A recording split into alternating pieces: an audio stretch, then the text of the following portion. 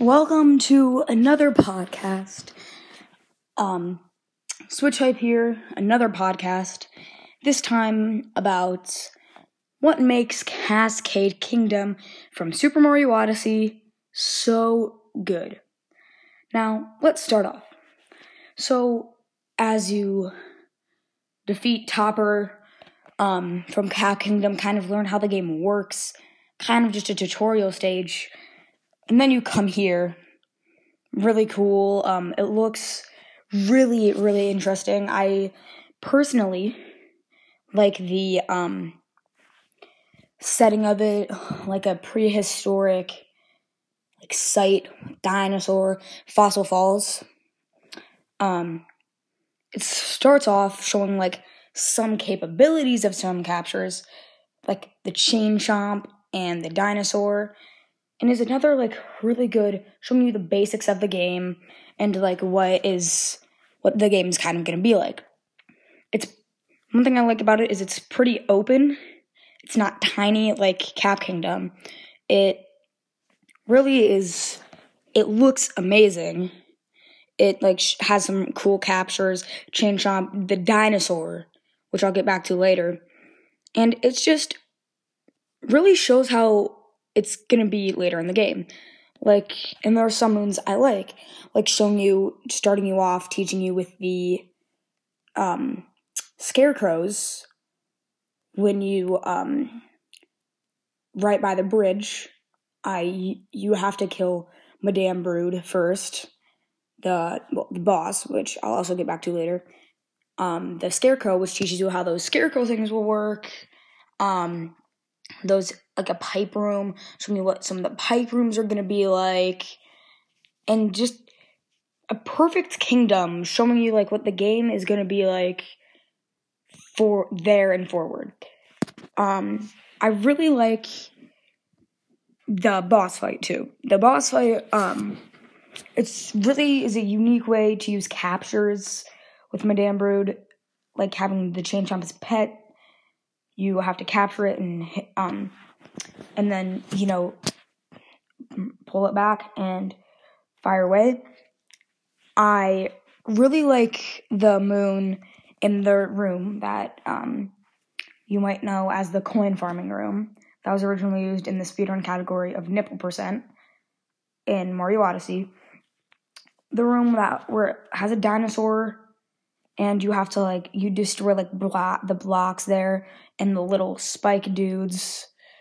And it's a good moon. That's how it really shows how a lot of stuff like that is going to be in the game. Also the 8-bit section leading up to the boss fight arena, showing how it kind of shows that later in the game there will be more of those 8-bit sections. Just a lot of the moons in Cascade Kingdom and the sections just are what is the game's going to be forward. The dinosaur capture, too, is super fun. It's really it's a unique capture. You would not think, 1 minute you're just walking on grassy plains, and the next minute you're a dinosaur wreaking havoc throughout the kingdom. One thing that I also very much enjoy is using, some of the rooms there, as I've already said, really are just explain so well what the game will be forward. And when you, after you beat the game in the moon rock, it's the moons there are also just really good and really cool. Now, I'm going to talk about it for a minute from a speedrunning standpoint, as I have like to speedrun games, including Mario Odyssey. It's also super good for speedrunning. It's really a beginner-friendly zone in the game, as the game is mostly entirely, but the Cascade Kingdom is just super good for start of a run, good for beginners. It's really perfect for it. And for example, just starting in, rolling just to get the chain chomp, and just doing the dinosaur skip, which I just love, like, everything about this kingdom. It's super good. It may be one of the best or the best kingdom in the game.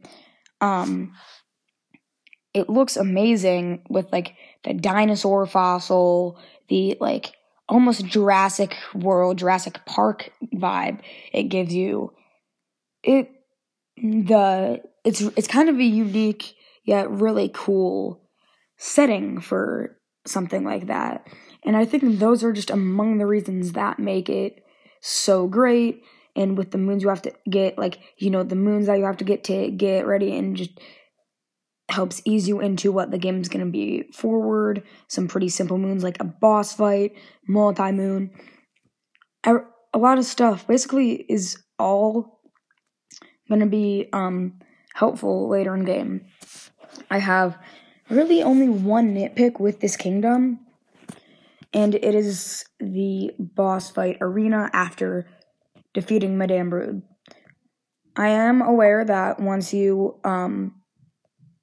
finish, like, the game in the story moon, the only use it has is one Scarecrow moon, which I feel like is kind of a lame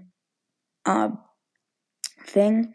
One thing I sort of would be cool, again, this is just, like, if it were to be there, like, if there was, like, a dinosaur fossil, like, where you had to destroy a brick with something, like, or if there was a dinosaur egg, and if you hatched it and captured the dinosaur and destroyed something, then you could, like, there would be fossils or something, and maybe there was, like, a museum. But overall, it's just a good kingdom, a solid 4.5 out of 5 stars, and those are among the reasons that make Cascade Kingdom one of the greatest kingdoms in Mario Odyssey.